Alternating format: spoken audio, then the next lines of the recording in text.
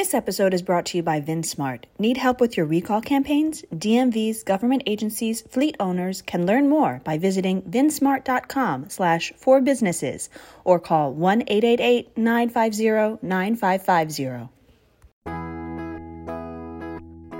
Welcome to AMVAcast, bringing news, information, and expertise to the AMVA community. Here's your host, Ian Grossman. Enjoy the show.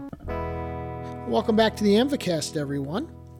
This week, we are going to revisit a topic we've talked a good bit about on some previous episodes, and that is mobile driver's licenses. However, we're going to talk about a specific part of mobile driver's license, and that is an announcement that came out a couple of months ago now that a number of AMVA member states are working with Apple and TSA on a specific pilot for MDL.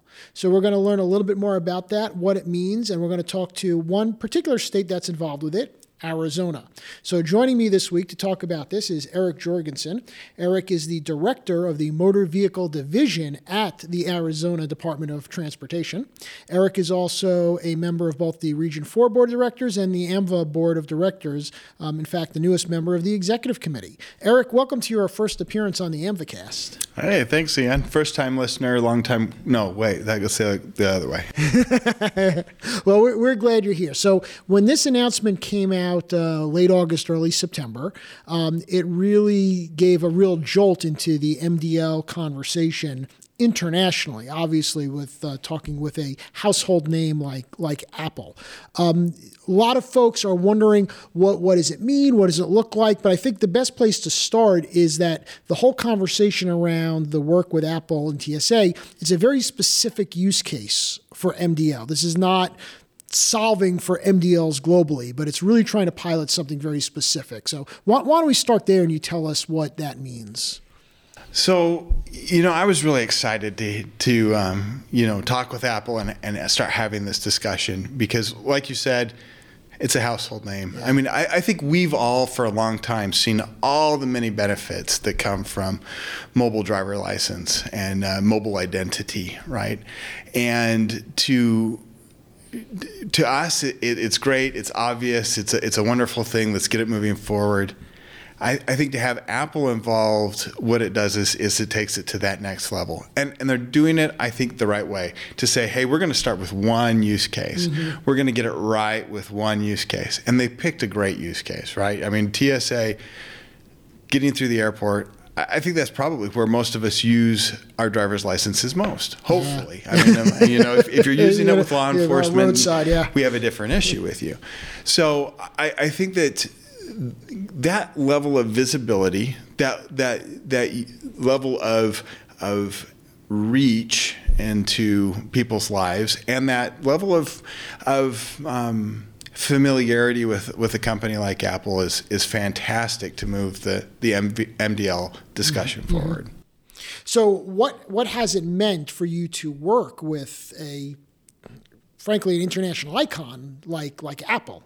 Well, it's been a great experience because they're a company that I think that they've been vocally dedicated to the same three principles that we want to be dedicated to, right? Privacy, security, and customer experience. Mm-hmm. And they have some clout in all three of those. Right. And actually our customer experience, as much as I know that's, we want to have a good one, it's really not what we're known for. So that ability to work with a company that really is known for customer experience, that's been really cool. The other thing is, they're really good at what they do, and they push to do it right. Mm-hmm. And to have that push back and forth between us of, yes, that's a great direction, and here's the law, and here's what we have to do, and them challenging us on pushing the boundaries, and us challenging them at the same time to do similar things. It's been a very good give and take between us and Apple. And there's a little bit of prestige being able to say, we work with a company like Apple. Sure. It's really been fun. And what about the other leg of that stool, TSA? Have you had to work directly with TSA yet, or has that been more where Apple has dealt? I mean, we work with TSA obviously all the time, but as it relates to this particular project, are you working with them directly, or is Apple handling that side of the equation? Yeah, I think we're working more and more with TSA. Had some very good conversations with them. Good to see them, dedicated to this as well, and really concerned with making sure that this is a good experience for customers, and that the message that comes from them, from Apple, and from the States are all consistent with each other. And that's where a lot of our focus has been, is making sure that the messaging as we get towards a go live is consistent and understandable by the public. Now, to be clear, it wasn't Apple's call to you that made Arizona decide to get into the MDL game, into the MDL world. You were already heading in that direction, and you already had a parallel product. Would that be the best way to describe what Arizona was already doing? Oh yeah, I mean, like I said earlier, I mean, we all recognize the great value that comes out of mobile identity, and Arizona actually several years ago, with our partner IDEMIA, started using what was then called EID, and it was basically a mobile driver's license without the driver's license. Still all the identity checking, the biometric binding. You actually used your driver's license to establish it in the first place. It's still bound back to our photos, and we use that to unlock services on our web portal, and that really gets to the heart of identity, and that's the great things that it can do, is make sure that we recognize our customer is who they are, and then can serve them better. So for years we've been working with that product. In April we had upgraded that to the mobile ID, which included the driver's license itself, March, April time period, and have had that live in Arizona for where are we going on 6, 7, 8 months now, which has also been a fantastic experience, right? To be able to have that, to find ways to use and engage with the mobile driver's license there. So yeah, I think we've been committed to it to a long time, and actually all the prep work that went in on those and all the thinking that we had to do with those, I think that's what made it good for us and Apple. It made it for a good match there, because we'd already gone down a lot of these paths and understood where we needed to be with a lot of this. Now, the work you did with your previous product, I think, is probably more similar to, I think, what most of the community has been thinking thus far around what a mobile DL might look like, where it's an app on your phone that contains all the data of your driver's license. Now that you're talking to Apple, and that Apple has so much functionality already built into their devices, what's that conversation? Is this an Apple app? Is it built into something that is native to the phone? How is that going to work? Yeah, I mean, you think about Apple Pay as it exists today, and that ability to use your credit card at different places, put this into your wallet. That's how this is being framed as, this is an addition to your wallet, your Apple Wallet, which is fantastic, making it native to the hardware there. So it's a great way. It's different than the app. Our existing one is the app, and apps have their pros and cons, and this is just a kind of a different way to approach it. And so if I am a Arizona resident, well, in fact, I am a resident of another state that is part of this pilot, so I may be able to be an early user of it. When I do Apple Pay, and I put that into my wallet, I physically enter the credit card information in it, then it logs into Apple Pay. If I put a boarding pass into my Apple Wallet, I first go to the app of the airline and tells it to send it over to the wallet. What's going to be the similar? Is there a similar process there now for the MDL to go into the wallet? Does the holder of the phone have to get it from somewhere else and put it into the wallet, or do you, as the issuer of the credential, do that for me, the customer? So the process is think about how you add if you're familiar with it, how you add a credit card to your wallet today. Right. You tap the plus button. Yep. It'll walk you through some steps to get there, which will include taking that picture of your driver's license and taking a secure selfie of yourself, and then having that sent to us to verify and match up and make sure, which then allows us to issue the driver's license to the wallet. So I use my phone, I take a picture of my driver's license, I enter the data to Apple. Apple sends it to you.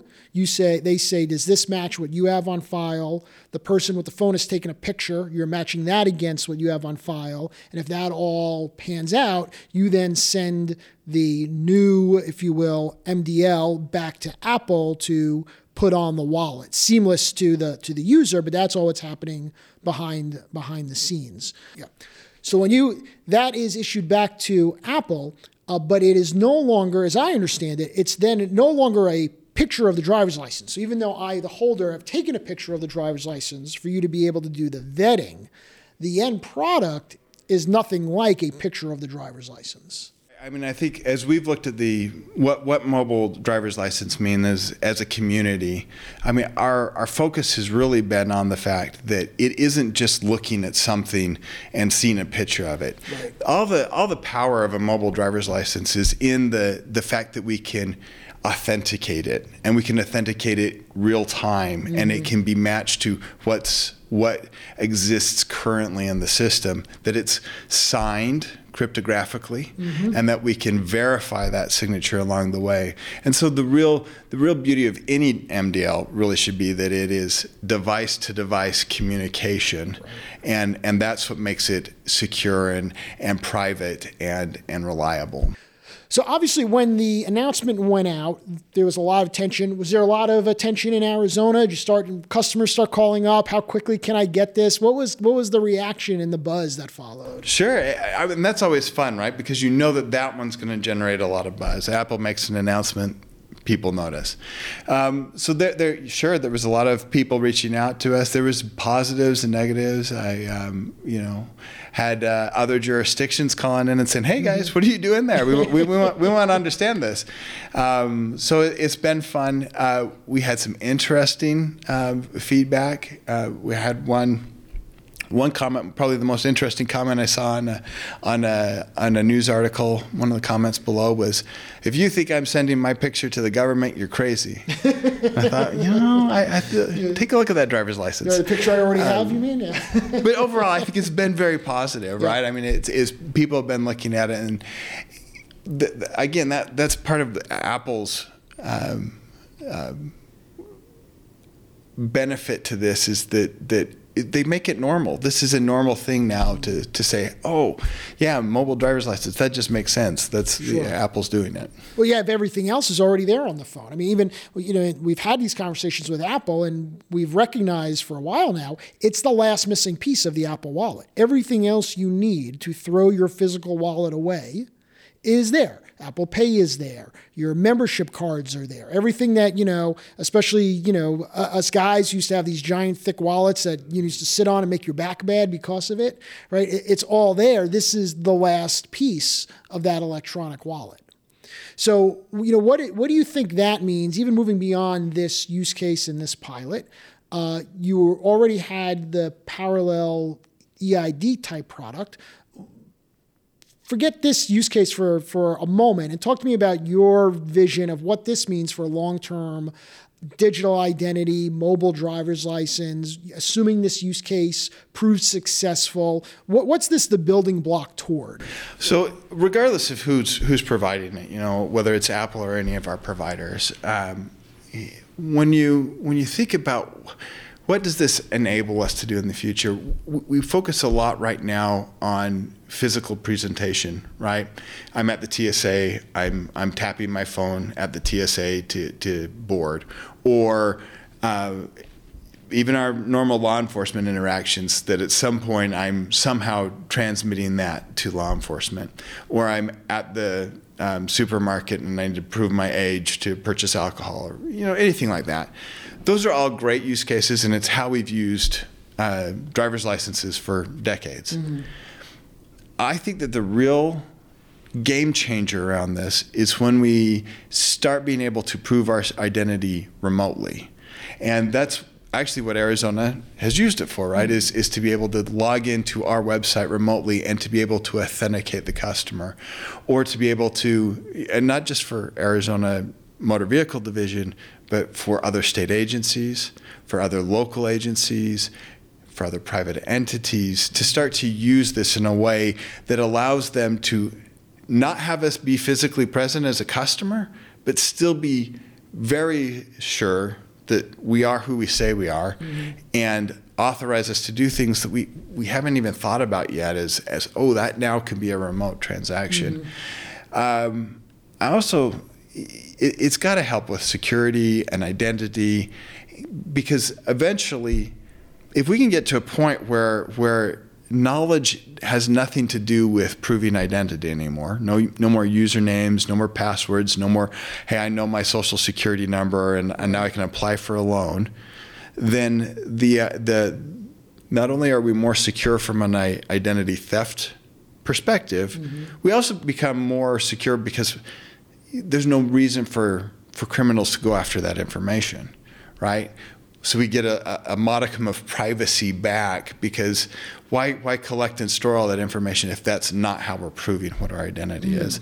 I think it kind of shifts everything around how we do identity today. But you would still need some of that at the outset of creating the identity, because you need something that says that carbon-based thing in front of me is you, Eric, or is me, Ian, that makes us unique to holding that digital identity. And that's the role that we continue to play, I think. That's the importance of the work that we do, is to still at the very outset, the establishment of that identity, to be able to have a link between the physical and the digital world. And that's what MVD or DMVs across the country provide, right? Is that linkage between those two. Interesting. So I want to shift gears a little bit, only because I heard you talking recently, and it was really interesting, and I've got you here. You're doing something else besides this thing with Apple that I found fascinating, which is what you're referring to as a remote customer service agent, customer service representative, remote CSR. Tell our listeners about that. I don't know that anybody else, if not many, are exploring this concept. So this was a little pipe dream of mine that we've been working on for a couple of years. We would run into these problems where it started with running into problems where I needed to get a CSR from one location to another, or this mismatch between where my customers were in any given point in time and where my employees were, where my team members were, and not being able to serve. And we said, well, wouldn't it be great if we could just, flip on a screen and have them appear in a different location? We started working this concept, and right now we have a pilot going between 3 offices where that's exactly what we do. You could sit down in one of those offices, you can hit a button, and it'll ring up one of the customer service representatives in one of the other offices, and they'll be able to, it's like standing in line and put you into a queue to be served, and it allows them to then come on screen to push documents to you, for you to fill out those documents electronically, for you to upload documents to us via a scanner that's there at the station, and be able to serve that way. And then as we recognize that's great, we also recognize that there are entire locations that don't have offices. There are cities around Arizona that don't have an office. So we started working with some of those to say, well, would you be able to host one of these kiosks in your area, and then we'll be able to serve your customers? Right. And so we've been working with some local governments to do something very similar. So it's almost like a kiosk with live video conferencing for a CSR to walk the customer through using the kiosk. Correct. Yeah. And then having the necessary peripherals to be able to do things like take photos and signatures, collect payment, and do the scanning. But all built into a super kiosk, if you will. Yeah, kiosk workstation. It's not, the ones that are in offices right now aren't hardened into that like kiosk. Sure, it's not in a shell, whatnot. It's the equipment is all there, just the person is somewhere else. And how are customers reacting to that experience? Yeah, actually, most of them are a little surprised by it at first, but then the experience is flawless or seamless enough, not flawless, but seamless enough that we actually get very good response. And when I've shown it to like local officials who would like to have something there, I think often they come in a little skeptical with like, my people really don't like computers, and it's a rural area. It's and then they look at how easy the transaction is, and they're like, oh, I want one of those. And so it's been a really good reception to it. Well, culturally, it's a nice bridge between obviously the continued push to online transaction, but the folks that maybe aren't ready to go online, but allows you some of the operational efficiencies to get, staff where you need them to be, but also culturally those folks who go and say, oh, well, maybe the technology isn't all bad. I shouldn't be so scared of it. It's almost an in-between step for them. Well, and that's the thing, that self-service isn't a binary, you self-served or somebody served you, right? I mean, there are so many options in between there to say, how do we get the customer to do as much as we can? Like the data entry on an application, even if they're sitting there, they do the data entry on that application, and then we'll finish up with whatever they're unable or not comfortable doing. And what about your staff? How have they reacted to serving customers in this way? I mean, they must have thought you were a little bit crazy when you suggested this idea. I've over the years gotten a lot of, are you replacing me with a robot? And it's like, no, we're going to use technology to do so that robots do the robot work and humans do the human work. And there's some important human work that needs to be done where we don't have humans there. So let's do this. Let's use technology to help the humans do the human work. And they get excited about it. I mean, they love being part of this test group. Sometimes the testing, early stages, it takes longer to do it that way while you're trying to work the bugs out. And there was a little bit of sometimes when things got busy, can we just turn this off for a little bit? Nope, we're going to test through it. But even now, I mean, we actually have gotten to a point where the transaction time is equivalent. And it's funny because part of that reason is you actually get a little less chit chat between the customer and the CSR because there's a little bit of friction for that kind of chit chat with it being a video You're not going to have the screen. usual niceties when you're just, I mean, we've experienced that everywhere the last year and a half, right? You get on the Zoom or you get on your Teams meeting and it's right to business. You're not doing the chit chat. Exactly. And COVID's kind of made this normal, right? Oh, for sure. So I will loop back just to the original conversation because I didn't ask you about timeline. Obviously, you're working closely with Apple and TSA, a lot of behind the scenes work. I would imagine a lot of IT development that you probably can't even talk about today. Maybe in the future you could share with the world. But, any idea of what the timeline is of when this might be coming out that folks in Arizona or folks like me that are in other participating states might actually be able to load this onto the phone? Yeah, there's been no formal announcement yet. It is coming, and it's not super far away, but it's coming. It's not years away, but it's more than weeks away. Yeah, fair enough.